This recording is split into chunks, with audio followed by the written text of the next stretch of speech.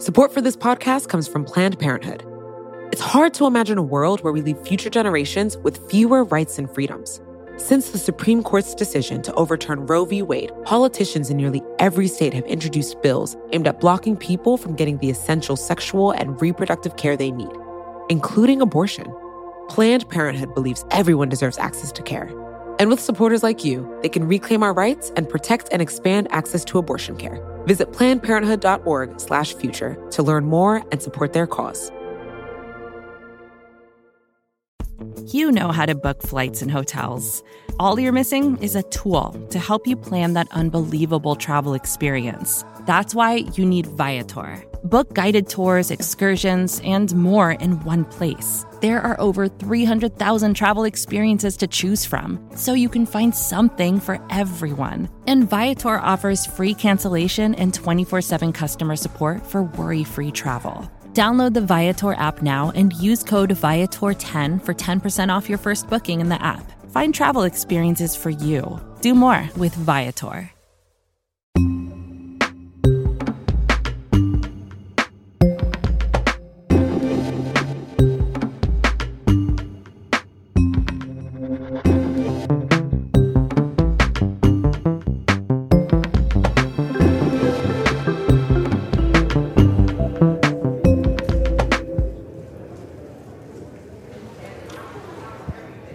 On this vote, the yeas are 220, the nays are 211. The motion is adopted. Today Explained, Sean Rameswaram. The new president accomplished something today. It's called the American Rescue Plan. It looks a lot like $1.9 trillion in stimulus spending, the CARES Act Part 2, but it's really a quiet revolution in American welfare disguised as stimulus, and that's kind of why it was so hard to pass. Emily Stewart, Politics Vox. It was hard, but maybe not as hard as it could have been. A couple months ago, talking to people about this, the sense that I got is that they thought it was going to be pared down. It wasn't. Joe Biden proposed $1.9 trillion, and we got $1.9 trillion. It's been a long day, a long night, a long year, but a new day has come, and we tell the American people, help is on the way. The Senate has never spent $2 trillion in a more haphazard way or through a less rigorous process. So the Democrats kind of ended up getting what they wanted, is what you're saying? Not entirely what they wanted, but pretty close to it. So there are a few things where there were some compromises on stimulus checks. People are going to get those $1,400 stimulus checks pretty soon, but they are more targeted. So basically, they go out to anybody making up to $75,000, but then they're going to phase out at $80,000. So some people who got them before won't get them. On the flip side, this time, adult dependents are going to be eligible. So that means college students or elder adults that maybe live with their children. So people will get stimulus checks who have never gotten them before. On unemployment insurance, it is going to be a little bit less generous. So instead of $400 checks that Biden was hoping to get out the door to the unemployed, they're going to be $300. But there are some tax provisions in there that we can talk about a little bit later. And on the minimum wage, we talked about that recently. That is going to be a no. The parliamentarian said it couldn't go into the bill, but then when Democrats tried to put it back in, turns out not as many Democrats were on board. On this vote, the yeas are 42, the nays are 58. With a $15 minimum wage by 2025, as we thought. The point of order is sustained, and the amendment falls. One of the Democrats who certainly wasn't on board, and we spoke to you about him last week when we did an episode about the $15 minimum wage, was West Virginia Senator Joe Manchin. The Senate came to a chaotic standstill for nearly 12 hours as Republicans, Democrats, and President Biden frantically tried to win the support of West Virginia Democratic Senator Joe Manchin, who finally voted with his party after some modifications to the bill. What role did he end up having on these negotiations across the board? Joe Manchin was, in a way, kind of the star of the show. He was the person everybody was paying attention to. So on Friday, there were sort of several hours where it was not quite clear what was going to happen on unemployment insurance because it wasn't clear what Joe Manchin was going to go for. He was kind of flirting with a Republican amendment that would have done $300 in extra benefits through July 18th, which is not what Democrats wanted. And so there was this big question of, like, what can we get Joe to agree with? And ultimately, that wound up being $300 through September 6th. And then this tax provision that's going to make the first $10,000 of unemployment insurance tax-free. So that's a big deal because we were afraid that people were going to get these giant tax bills that they couldn't afford and didn't know were coming. What did Manchin get out of his compromises on this bill? I mean, I guess in a world where he wanted $300 in unemployment insurance instead of $400 in extra unemployment insurance, like, he got that. But it's not entirely clear why there was this sudden last-minute kerfuffle.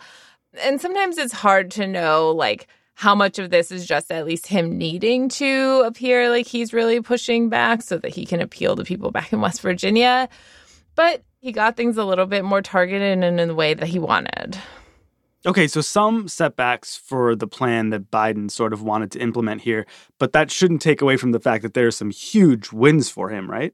Yeah, I mean, Democrats, by and large, got what they wanted here, I think, with the exception of the minimum wage. And again, we don't know if they all wanted the minimum wage, but one big thing that they've wanted for a long time is funding for states and cities. And so $350 billion in funding for states and cities in that bill, which is really huge. There's more subsidies for Obamacare. There's a bunch of money for schools. There's money for vaccines and testing. There's money for restaurants. There's also a lot in here for children. Our bill would substantially expand the child tax credit and cut child poverty in this country in half. And the Biden administration estimates that they might cut child poverty in half with this. So this is really big. And these are long-term priorities that Democrats have wanted to put in place for a long time. And at least we're going to have them for a while. You said cut child poverty in half. That's huge. Tell me more. Basically what it does, the bill, is that it expands the child tax credit. So it makes it a little bit more generous. And it looks like around July, people are going to start receiving money for their children, which is really good. And that's on top of, their parents are going to be getting stimulus checks and their parents are also going to be getting unemployment if they have lost their jobs. Getting money for their children as in just free money because you have kids. Is that right? Yeah, it's sort of like a child allowance. Which I hear children like. I'm sorry. And you mentioned earlier that there are changes to the tax code. Is that one of them, or are there more? Yeah, so the tax stuff can be a little bit wonky, but I do think it's worth talking about. So as mentioned, the first $10,200 of unemployment benefits aren't going to be taxable for households making up to $150,000. So there had been this concern among a lot of experts and advocates that people were going to wind up with a tax bill that they didn't expect and might not be able to pay. Like, if you have been unemployed so long that you have received $10,000 in benefits, your financial situation, who knows what it's like right now, right? And then another thing that snuck in there was a provision on student loan forgiveness. And what that does is it makes all forgiven student loans tax-free through 2025, because prior to this, what would happen with certain types of forgiven student loans was that, let's say you had $10,000 forgiven, that would be counted as your income for that year. And so that would come with a giant tax bill. Now, this is obviously important in the student debt debate. Like, as people push Joe Biden to forgive student debt, this is a way for Elizabeth Warren et al. To say, look, we removed this hurdle for you. Now do student debt forgiveness. But even if it doesn't happen, there are people who do get their debts forgiven or discharged through other ways. And sometimes that's tax-free and sometimes that's not. So this is good for those people as well. And it's one that a lot of experts hope will stick beyond 2025. All right, so some big, huge changes to how this country works, essentially, to welfare in this country. Biden came into office touting bipartisanship. How'd he do on that front with this bill? I think it's worth saying the bill is popular, even if it's not popular among Republicans in Congress. A lot of the public likes the bill, Republicans and Democrats alike. Like, who doesn't want some extra money in their bank account right now? That being said, they did not get any Republican votes on this. Not one? No, they didn't get any Republicans on the bill. No, I was speaking with one Senate aide a while back about this, and he said, well, Republicans are invited to vote for the bill, and in that sense, it's bipartisan, which, okay, fair enough. But no, they didn't get any. They didn't get any Republicans. What does that mean for the rest of Biden's presidency? I mean, this was something that had popular support in the country, significant popular support in the country, and they still couldn't get a single Republican vote. Is this what government's going to look like for the next 2-4 years? It is impossible to say for sure, but this isn't the best sign of what's to come. I do think that this doesn't necessarily bode super well for a bipartisan future, and I think that there are probably some conversations that are going to bubble up in the Senate about whether or not they want to keep the filibuster. But then, again, our friend Joe Manchin, not quite sure if he's going to get rid of the filibuster. But yeah, I don't know if Republicans are going to be jumping over themselves to go join Democrats for other priorities in the near future.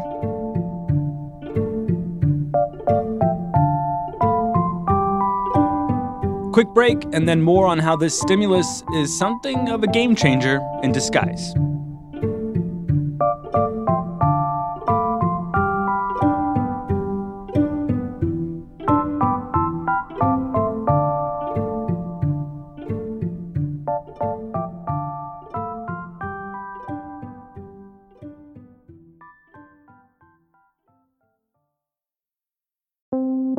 Support for Jay Explained comes from FX's The Veil, starring Elizabeth Moss. If you like spy thrillers or indeed Elizabeth Moss, then you might want to check out FX's The Veil. It's an international spy thriller that follows two women as they play a deadly game of truth and lies on the road from Istanbul to Paris and London. Oh, I'll go. One woman has a secret, same here, and the other has a mission to reveal it before thousands of lives are lost. FX's The Veil, now streaming only on Hulu.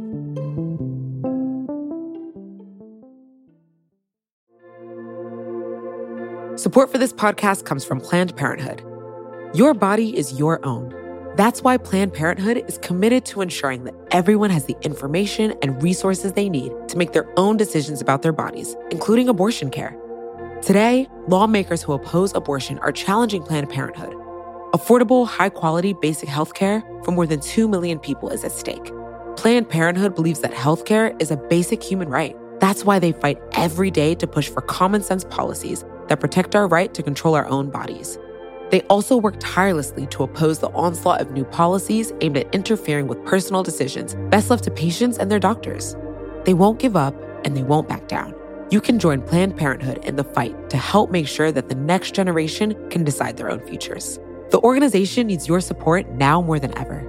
With supporters like you, they can reclaim our rights and protect and expand access to abortion care. Visit PlannedParenthood.org/future to learn more and support their cause.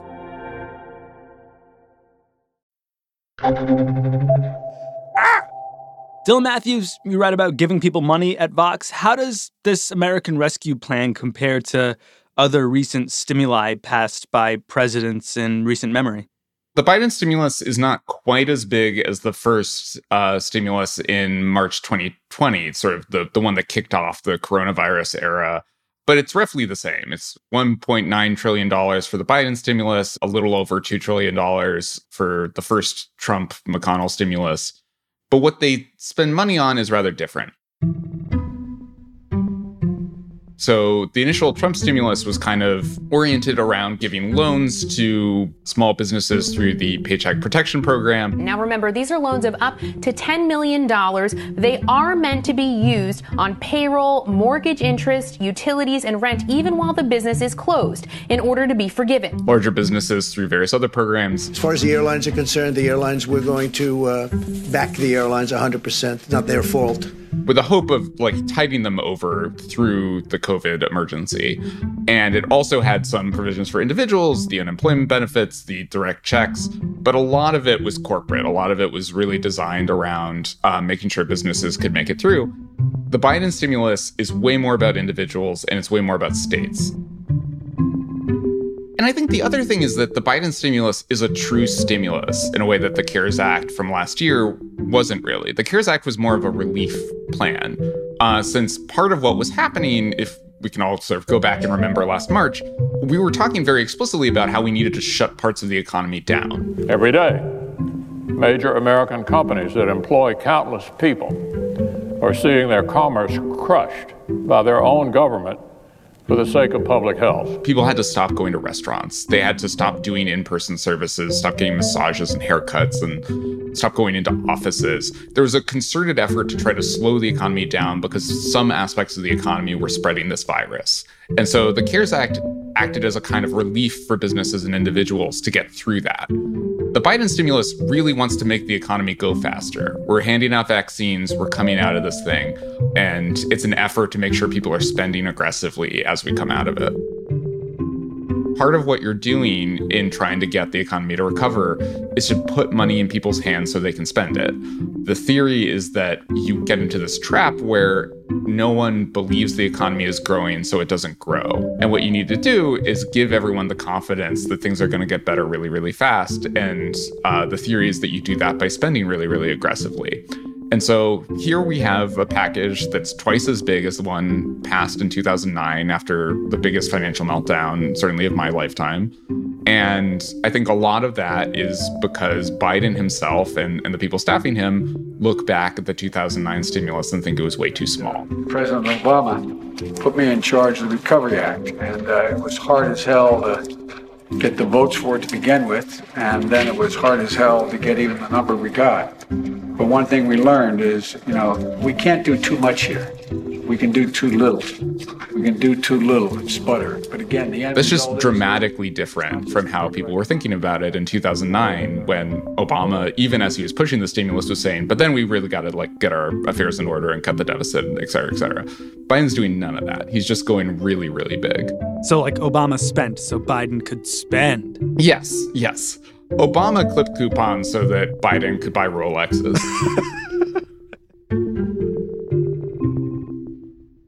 What is the thinking here? What is the thinking that people will take this money and then buy stuff? Or is the thinking that people need this money to pay off all the debt they've accumulated over the past year? Or is it both of those things and more? I think there are a few theories, and part of what's interesting about this is that it responds to a few different theories of both of this recession and what happened in the last one. So one theory of what went wrong last time is called a debt overhang theory. And so some economists have argued that after the housing crisis collapsed, you had all these people stuck with underwater mortgages, drowning in debt they couldn't get out of. And so all of their money went into trying to pay that off and get out from under that. And that meant sort of the real economy buying new stuff couldn't really get growing because there was this lingering debt problem that everyone was grappling with. And the Biden stimulus, if we have a similar debt overhang now, if people are in sort of rental debt to their landlords, if they're behind on their mortgages, if they're behind on their credit cards because they needed to use credit to make their way through the big expenses last year, just handing out money to them through the stimulus checks, through unemployment insurance bonuses for people who are unemployed, that all helps with debt overhang. But it also helps in a more traditional model of what's happening, which is just people are spooked. People need some indication that the government's supporting them and that it's willing to back them if they want to buy a lot. Businesses need some kind of assurance that customers are going to have money to buy their products. And so this package also responds to that theory. It puts money in the hands of consumers. It puts more money in the hands of low-income consumers than high-income consumers.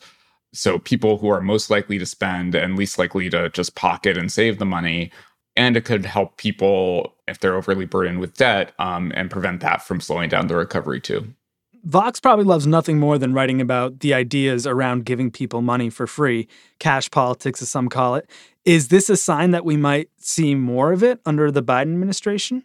Yeah, I mean, Joe Biden's first big legislative initiative is a huge cash program. So I think this is clearly a policy that Biden is very enthusiastic about and believes in. I think it's also something that they've learned works politically. The main pushback they've gotten publicly on the $1,400 checks is not that they're sending them, it's that it's not $2,000. That's a very different political situation than when the criticism is you're spending way too much, you need to hem it in, you shouldn't be sending cash to anybody. We've suddenly gotten into this realm where the debate is not, should we do cash? It's how do we do cash and how big should we do cash? Ladies and gentlemen, the President of the United States of America, Barack Obama. At the signing ceremony for the Affordable Care Act, then Vice President Joe Biden famously leaned over and whispered to Barack Obama that the legislation was a big fucking deal.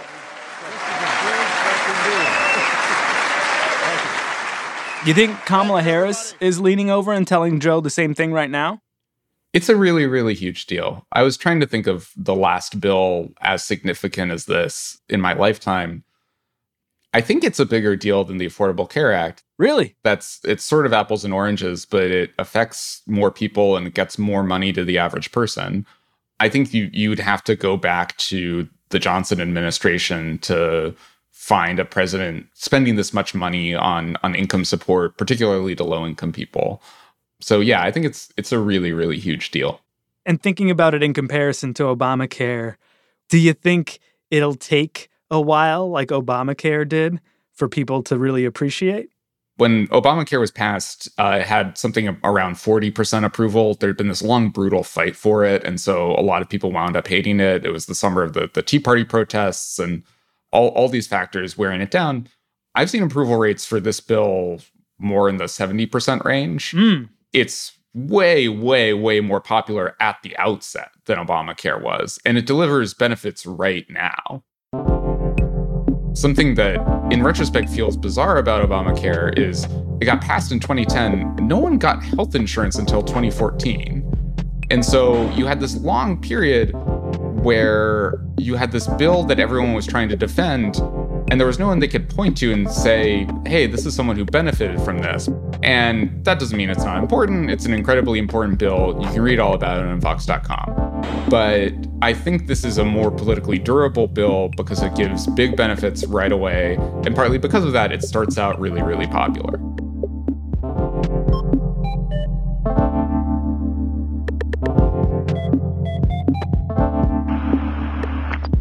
You've heard it once, you've heard it twice, but here it is thrice. Read much more about the American Rescue Plan, giving people money, and sure, why not, even Obamacare at Vox.com.